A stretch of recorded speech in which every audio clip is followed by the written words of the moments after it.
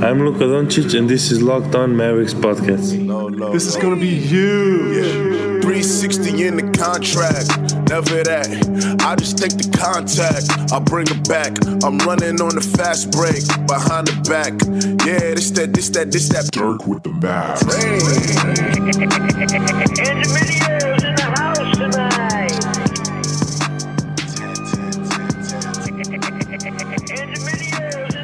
What up?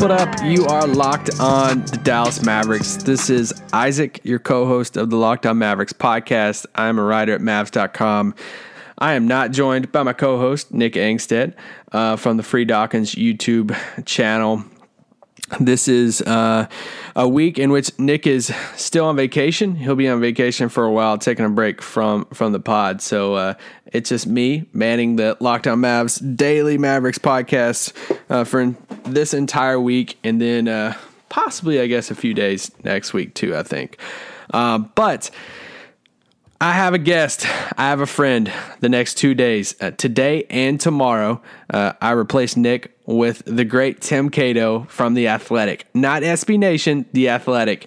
I met Tim, I guess 3 or 4 years ago when I first started covering the Mavericks. I'd lived in Dallas for about a year, I guess, maybe 2 years, and just started covering the Mavs.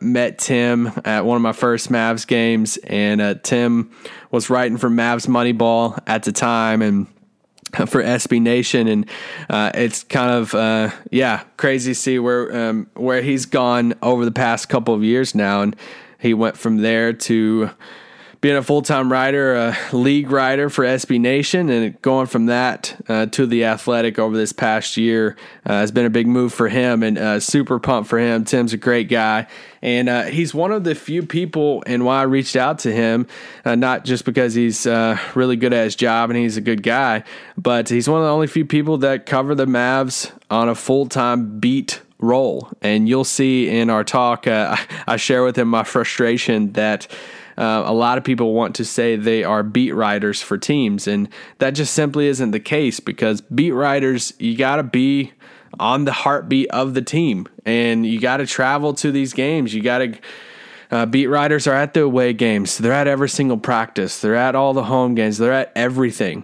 And there's only, with the way media and coverage is nowadays, there's only so many of them. And the Mavericks used to have more of them. Even since the time I've been covering the Mavs, we've seen people transition out of their roles, like the staples of Dwayne Price and Eddie Sefko and those guys. And now we just have a couple of those guys left. And Tim Cato at The Athletic and Brad Townsend at the Dallas Morning News is on that. And so there's only a handful of those guys that's on the full-time beat. Tim's one of those guys. So I reached out to him and said, hey, would you be willing to do a pod? It was an awesome conversation. We talked about so much different stuff. And so we broke it into 2 parts. So you'll get part 1 today, and then you'll obviously get part 2 tomorrow.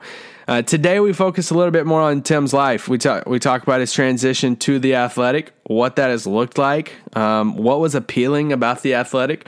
We've all in the sports world seen the kind of rise of this sports coverage entity, this massive giant in The Athletic that's grown to what it's become over the past couple of years. And I really enjoy the coverage. I'm a subscriber. I love all of it. And I even mentioned this in our conversation, but in picking our English Premier League team, Nick and I have been joking and talking about that on the podcast over the past week or so. And in that, I've got to read a bunch of stuff on there. They have coverage of the English Premier League on there, and so we picked Chelsea before, and going to the Chelsea team page and reading different things about. I'm trying to really get into soccer more now, so. Anyway, I watch from afar and see what The Athletic's doing. I like everything they're doing and the content that they produce. So we talk about that transition to The Athletic. We talk about what it looks like being on the full-time beat of the Mavericks and just building relationships and traveling and everything that consists with that, and how he went from writing about the Mavericks all the time from Mavs Moneyball to then writing about the league, now back to writing about the Mavs all the time. So it's cool talk hearing about Tim's transition and the hard work he put in to get to where he's at now. And then we talk about the first initial stages of free agency. We talk about what the past few weeks have looked like for him and late nights and June 30th and what the Mavericks were thinking and talking about heading into free agency. And we talk about the Miami thing and what happened on June 30th, what happened with Kelly Olynyk and Derek Jones Jr. and Dragic, and who was saying what did Miami think that was going to take place? What did Dallas think that was going to take place in this deal that on the jump and ESPN was reporting that Dragic was going there, and Tim Cato himself, he even said, he's like, hey, I'll admit that I reported that too. And I'm like, hey, it's not Tim's fault in this, but because there were so many people that were reporting that. So we talk about just kind of what happened, what went wrong with that. Then we talk about the Kemba Walker stuff and how much that changed free agency for Dallas. And we've talked about this on this pod before, Nick and I, myself, and of saying, hey, when sometimes you set your plan, you set your goals and you set your vision on something, and even when you think it's going to happen, a late change is something. You can never predict everything. And the Al Horford opting out, how much did that throw Dallas off?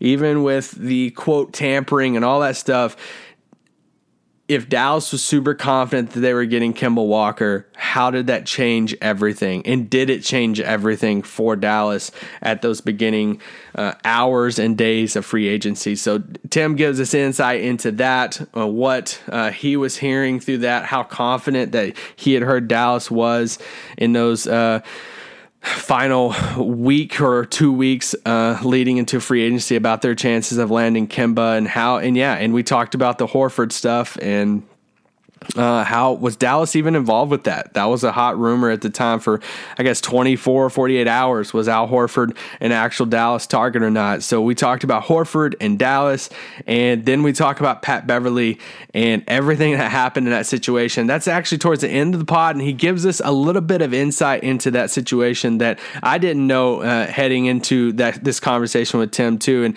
I found it very intriguing of what Tim reports on that situation and that kind of what transpired with that Beverly relationship and offer and all that stuff. So I really liked his insight into the Beverly stuff. So this is part one. Like I said before, part two is tomorrow, in which we talk about some of the other stuff that happened, the stuff that actually happened, DeLon Wright and Seth Curry and those guys and the restricted guys, the fan base and how we have a right to be frustrated and disappointed, but also looking at it from a positive view too. And so anyway, part one's today. Hope you enjoy it, have fun, and then stay tuned tomorrow for the rest of the interview with Tim Cato. All right, so I'm joined with Tim Cato, the man, the myth, the legend from The Athletic. We're going to talk all things Mavs. We're going to talk about the offseason that kind of just happened, kind of is still happening, but pretty much already happened. But first, I want to talk to Tim real quick off the bat. When I first met Tim a few years ago, it was Tim from Mavs Moneyball. And over the course of the past couple of seasons, it went to all SB Nation. And then over the past year, you went from SB Nation to The Athletic. What has that transition been like for you and moving into this role as this full-time Mavs beat writer, NBA writer at The Athletic? Yeah, you met me when I was a baby, a clean-shaven young lad trying to find his place in the world. It's been a few transitions and a few journey, quite the journey to end up where I am now. I mean, I'm 25. I'm not acting like it's been that long, but no, I've been really lucky and fortunate to end up on the path I did. When I started writing for Mavs Moneyball, I think I was in high school. I was a junior in high school, and I was turning into this massive Mavs fan, and I just wanted somewhere to write and let out, all these ideas and opinions I had. And I think I was writing for a message board at the time. I was a message board member back when those were all the rage, and the early, I guess the like 2007 to 2010 or 2010, that that was the place. That was one of those, those online communities that popped up, and I was part of that.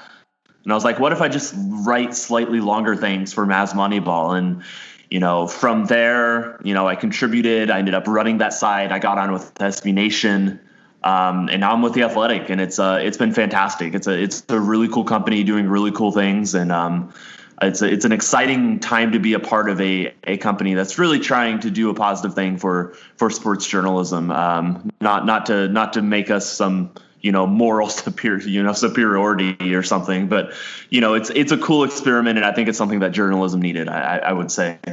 No, and from a subscriber, I love everything what The Athletic is doing right now, and the content that y'all are putting out, not just written, but we were talking before about podcasting and all of that. And now that, I'm just now getting into the English Premier League. This has been like a thing on this podcast. I've been trying to pick a team, and I really want to get into it really bad. And one of my go-tos over this past week is I've been going to The Athletic and reading stuff on the English Premier League on The Athletic, and that's been huge for me. So I know from a consumer standpoint what I'm getting and what the draw was from that. What was the draw from you when The Athletic first contacted you? What was the draw from you saying, man, I want to be a part of that? What was the big draw for you on that? Yeah, it was obviously something I had thought about for a while. Not even before they've reached out. It was I think that everybody in journalism, we had all been talking about The Athletic, and as a concept, is this going to work? If they came here, what would happen?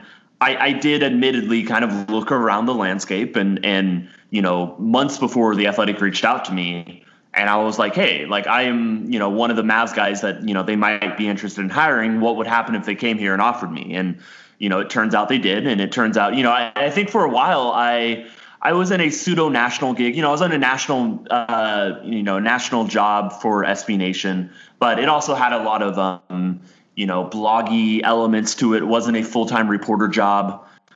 So that, part of me was like, I don't want to go back to covering the Mavericks. I had been there and done that.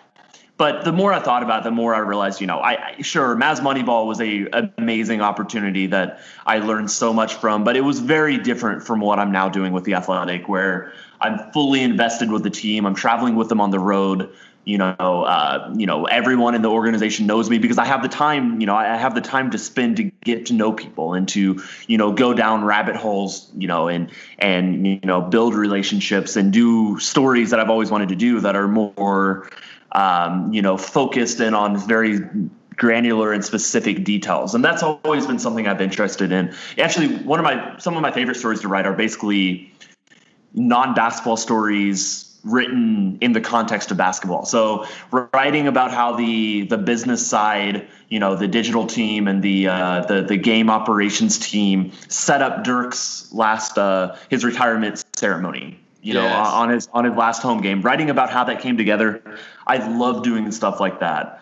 And it's not really about basketball. The topic is basketball, or it's within the basketball sphere, but it's not really about, the X's and O's, or, doesn't ever really mention, what Dirk's, it doesn't mention basketball positions or points scored. It just mentions how this thing that's, sports fans witnessed and consumed, how it happened. And I love doing stuff like that. So The Athletic's been really good about letting me, kind of pursue things like that.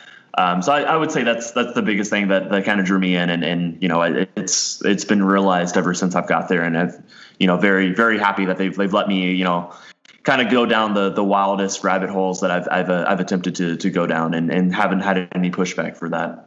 The Tim Cato rabbit holes are some of my favorite. You wrote that one on the jerseys. I can't remember if that was for The Athletic or SB Nation. But silver ones, those metallic yes. ones. Yeah. Yes. That was SB Nation in I think September 2017, maybe. Yeah. But yeah, no, great story. Love doing that one. It's those type of stories. Yes. I love that. That's like your niche. You pull out those stories that no one else is writing about. But yeah, you switched from this national SB Nation role, full-time beat writer for. So I have this kind of annoyance when people throw out the term beat writer, because there's only a couple of you guys.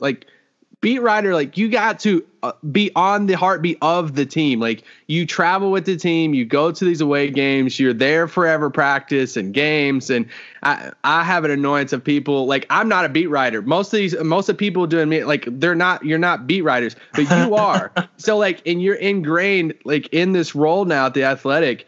You're ingrained within the organization and going to all this stuff and everybody knows you, you're building these relationships. So what's the best part of your job now?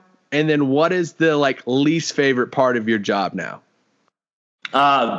Just as an aside, I don't really care when people, I agree. I guess I'm on a slightly different, hierarchy, just in the sense that I do travel and it's my full-time job. But, you're constantly keeping up with this team. You're a beat writer, definitely in some sense, it's a little bit different. It's different though. I want to get like Sure. you and like Brad and, before Eddie transitioned to Mavs.com, Right. like that, y'all are getting paid full enough. time to just cover the Mavs. So y'all deserve that title. And yeah, but anyway, keep going. I would say both the favorite and least favorite part are I guess the schedule and the travel. I love the travel. I love getting to go to new cities. It's not something my family did a lot growing up. So, I visited LA for the first time last season. I went there 3 times, but that was my first 3 times ever in LA. I went to Milwaukee for the first time. I went to Portland for the first time a couple times with this job. I went to Memphis for the first time. I went to New York. I've been to New York a lot, one of my favorite cities, but I went there a couple of times with the job. Went to Boston for the first time. Fantastic. I love getting to do that. When I can, I kind of schedule my flights carefully and sometimes instead of flying out in a morning, on an off day, I'll fly out in the evening and spend some time in that city. It's fantastic. But it also beats you down a little bit. There's times where I'm just like in a hotel room for the 4th time in a week. And obviously the perks outweigh the downsides, but there are times when I'm just like, man, I kind of miss my bed. Or I'm up on June 30th. I'm up until I think 4 a.m. that night trying to figure out what happened with that botched Miami Dallas trade. And it's a small price to pay for the perks of the job and it being such a cool opportunity. And I almost feel bad complaining about it, but you do spend some long nights and some wacky travel schedules. And thankfully I've never had like a nightmare travel scenario where I've been stuck somewhere like days at a time, but those, it can still wear on you. And so I'd say that's probably the biggest downside. But it's like I said, it's a perk and a downside, and I think the positives definitely outweigh the negatives, and by no means am I really complaining about it. So This coming season, you're gonna have that trip. You're gonna be like snowed in Milwaukee for like 3 days. It's gonna happen. It's happening. Gonna happen. I'm lucky it hasn't hit me yet, to be honest. You touched on staying up until 4 on that July or June 30th day. What has this past 2 to 3 weeks been like for you, and covering the Mavs and everything, of trying to just figure out what happened, good and bad, over these past 3 weeks? Yeah, it was all these free agencies, have a slightly different, they're essentially the same, they kind of move on the same beats, but, the timeline is stretched out, or sometimes it's condensed. It felt like this one was like 1 and 2, like it kind of happened in 2 waves. Obviously, there's June 30th, that first night where, it felt like 75% of the league changed or moved or signed or did something. It wasn't quite that many, of course, but, it felt like there was just many, many things happened. And then the second wave was Kawhi, and Kawhi making his decision. So it kind of felt like this one was a 1-2 punch, whereas sometimes they're drawn out. It was funny looking back last season. Pretty much the Mavericks were done on July 1st. They had made all their moves. They had got DeAndre Jordan. But then you go look back a few seasons before that, and it's like the Chandler Parsons stuff. Like I think that drew out until July 10th. So it's interesting just seeing the timelines of how the free agency can be compressed or decompressed and can happen in an instant or can happen over the course of a week.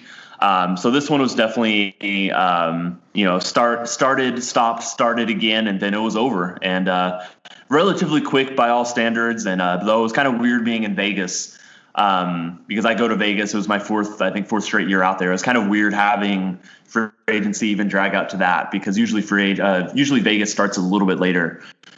So it felt like I was barely even tuned in the first few days of Vegas, because I was still wrapping up the Daylon Wright signing and Boban and everything else that was kind of involved with that.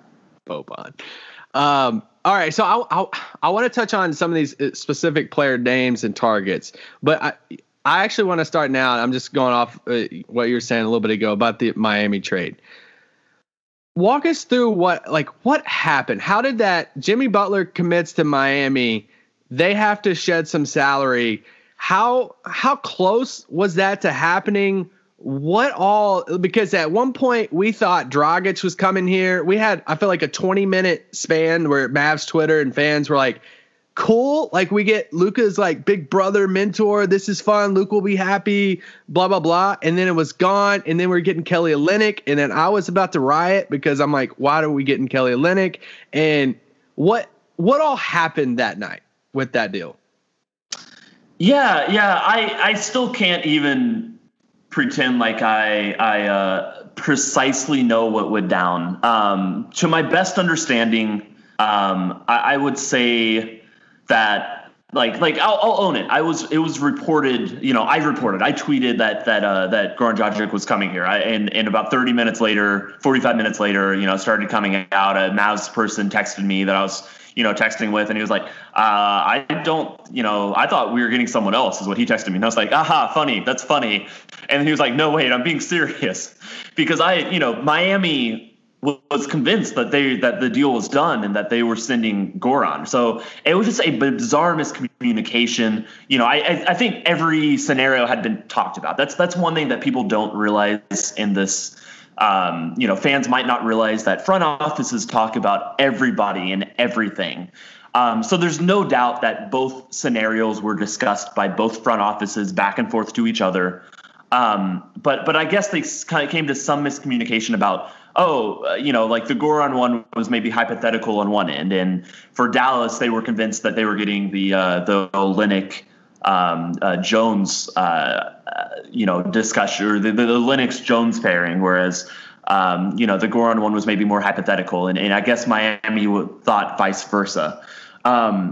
Obviously, Miami figured it out. They just needed to clear cap space. Dallas was more of a means to an end than anything else. And for Dallas, I understood why, I actually thought that the Olynyk and Jones thing made some sense. Obviously, Olynyk is paid a little bit too much, but he's a legitimately good player.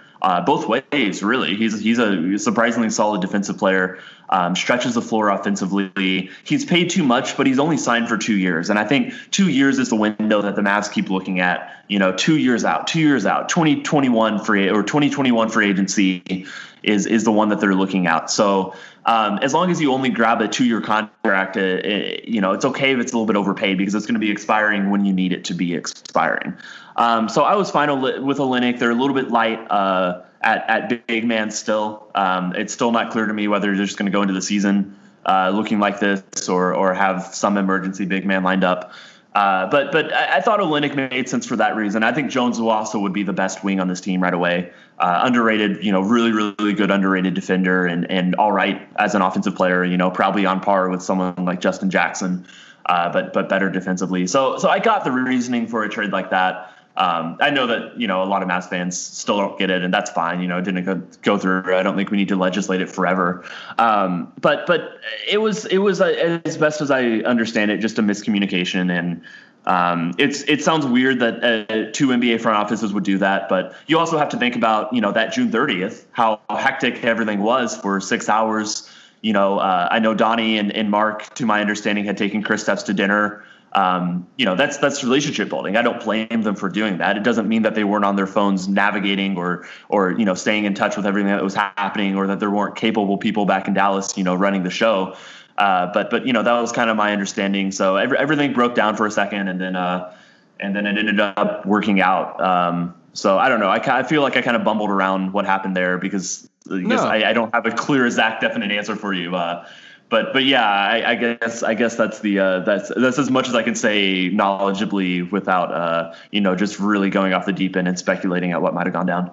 No, I'm glad you gave that perspective of it because I hadn't heard a good explanation of like that positives about it. Not a good one, to be fair. No. Well, I just kind of looked at him and like, man, I just didn't understand if like we wasn't going to pick and how the league kind of viewed Derek Jones Jr. as far as more of a dunking guy, like how much can he develop? And so that whole thing back and forth, I was like, man, I didn't fully understand it, but I'm glad I got your perspective on that. Yeah. And there may have been a pick involved there too. Obviously, like it got shut down so quickly that maybe Dallas believed there would be a pick involved. Obviously, I can say that the information I was getting wasn't from Dallas. It was, once I started hearing from Dallas that it wasn't going down, that's, maybe on their side they thought there would have been a pick involved and there would have been more to it. I don't know for certain. So, and it was more than you. Like it was more than you that was reporting it. I mean, it was them on ESPN. So it wasn't just like you owning that of like, I was wrong. Like there was a ton of people that said we were all hearing from Miami that it was a done deal and Goran was coming to Dallas. So from Miami, from national, wherever we were hearing, there was reputable people out there saying it was a done deal. And like I said, I'll own it because I'm a reporter and I reported it. But yeah, it wasn't just me as well. It was not just one source that was misinformed on my end. It was probably I saw half a dozen beat writers kind of send it out. A lot of the Miami guys sent it out as well. I think Townsend had it. This is not to even share blame. It's just to point out that, Miami was certain this was done. And to prove that, look at all the people who were kind of reporting it that way. Yeah. Okay, let's shift to another guard because I think this is arguably the biggest story for the Mavs of how things shifted. And a lot of the fan base super frustrated because these expectations were set and then bam, it looks a little bit different than what maybe fans were expecting. And I think it all evolves around this Kemba Walker scenario and the Al Horford opting out. You've seen Mark Cuban talk about on SiriusXM and how the Horford opting out, like no one really expected that and how that kind of threw everything off. I know that air quote tampering can't take place, but let's just say confidence meter. How confident would you say Dallas was before the Horford opting out news dropped? How confident do you think Dallas was of landing Kemba Walker on that July or June 30th date? And how did Horford opting out just change everything? They thought they had Kemba signed. They were pretty certain that Kemba was coming to Dallas. I can't speak for Kemba's side, but Dallas was, just about certain that Kemba was coming here. And can you blame him? Like the perfect situation, the one situation that really made sense for him. And I think Boston was almost like, if you create a situation that made sense for Kemba, just like created out of thin air, like Boston pretty much fit that scenario. So he stayed in the East. He stayed on the East Coast. He stayed, he went to a team that was, deep in the playoffs last year, at least the conference semifinals. They had a, gap size, just a perfect hole created for him at point guard with Kyrie leaving. These are very similar point guards. I'd actually take Kemba out of the two, I think. Although, that's kind of one you can debate. So the perfect scenario opened up for him, and Dallas went from thinking they had Kemba almost certainly coming here from realizing, oh, shoot, clearly, Boston's going to make more sense for him, and he's now leaning that way. And, tampering or not, they knew with certainty a few days before free agency opened up that he would be headed there or would almost certainly be headed there. So, that changed everything. And it wasn't something they expected either. They were not expecting the Horford thing.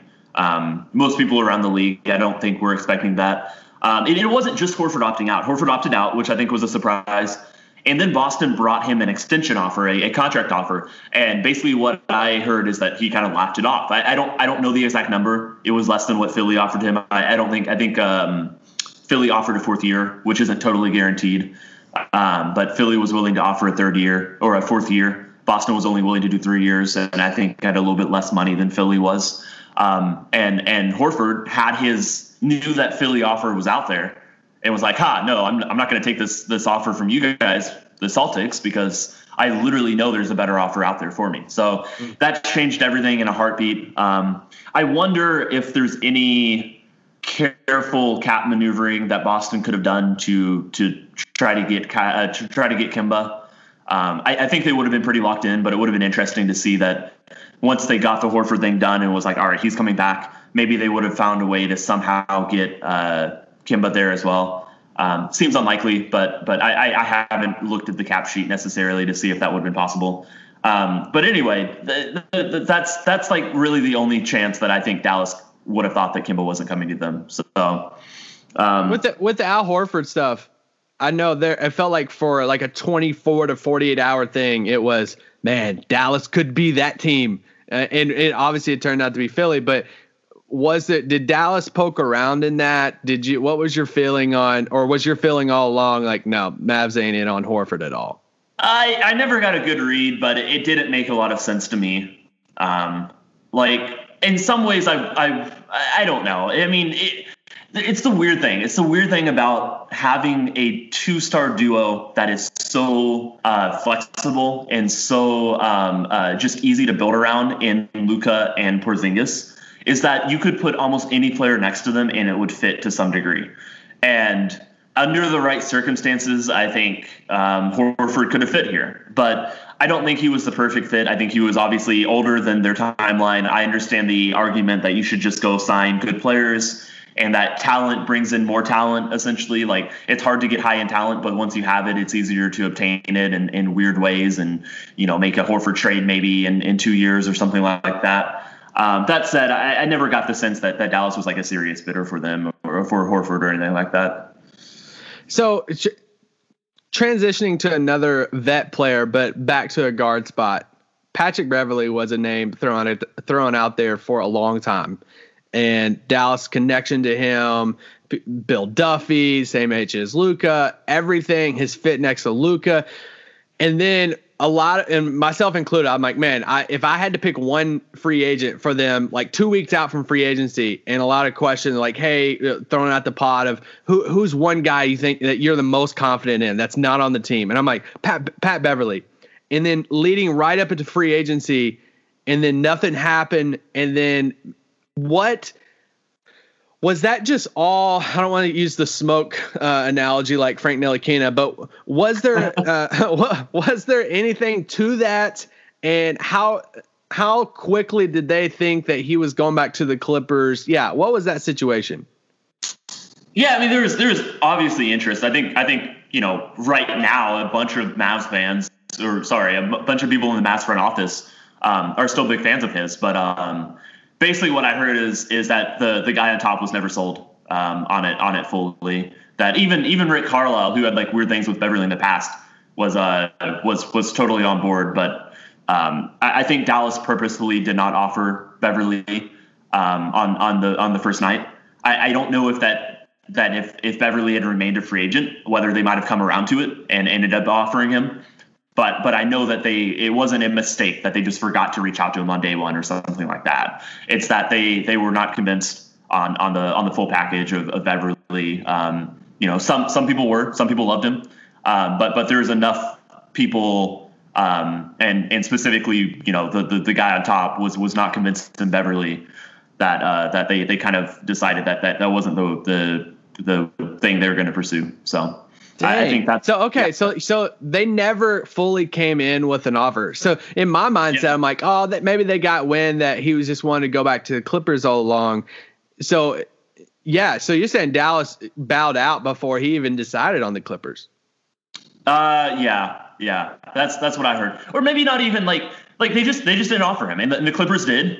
And like I said, maybe they would have come around to it in the days following had the Clippers not come with an offer so soon, or if Beverley had been, more non-committal. But Beverley wasn't. He got the offer from the Clippers and he was like, yeah, I'm going to take this. And he hadn't heard anything from Dallas, and I don't think it was a mistake. He wasn't like, hey, let me wait for this Dallas offer. As of that first night, I don't think there was one coming. And maybe one would have materialized as Dallas kind of missed out on other free agents had Beverley waited. But Beverley's not that type of guy. Like, he's definitely a guy who wants to be wanted and wants to he's not going to wait around and like dilly dally and be like, well, this might happen. Like, he doesn't seem like that type of guy to me. So I think he got an offer that he liked, he wanted. He liked being with Los Angeles. As it turned out, they signed Kawhi Leonard and Paul George. So I think he made the right decision, and Dallas was never fully sold on it. So he seems like the player that will let Cuban and the team know about it when he comes to town too on the court. Yeah, he certainly might. This concludes part one of my chat with Tim Cato from The Athletic. Stay tuned to tomorrow, and part two will drop tomorrow at Locked On Mavs. We'll talk the rest of free agency. We'll talk about DeLon Wright, Seth Curry, the rest of the Dallas moves over the past couple of weeks. We'll also talk about Summer League and some of his thoughts from Vegas on what happens with these final roster spots and what Dallas does with that 15th roster spot and Josh Reeves and kind of the expectations going into the season of playoffs and what this new duo and Porzingis and Luka looks like, and the expectation for Luka coming into camp and the shape that he could be in, and what Dallas and the fan base will expect from Luka this coming season. So stay tuned for part two tomorrow. Peace out. Boom.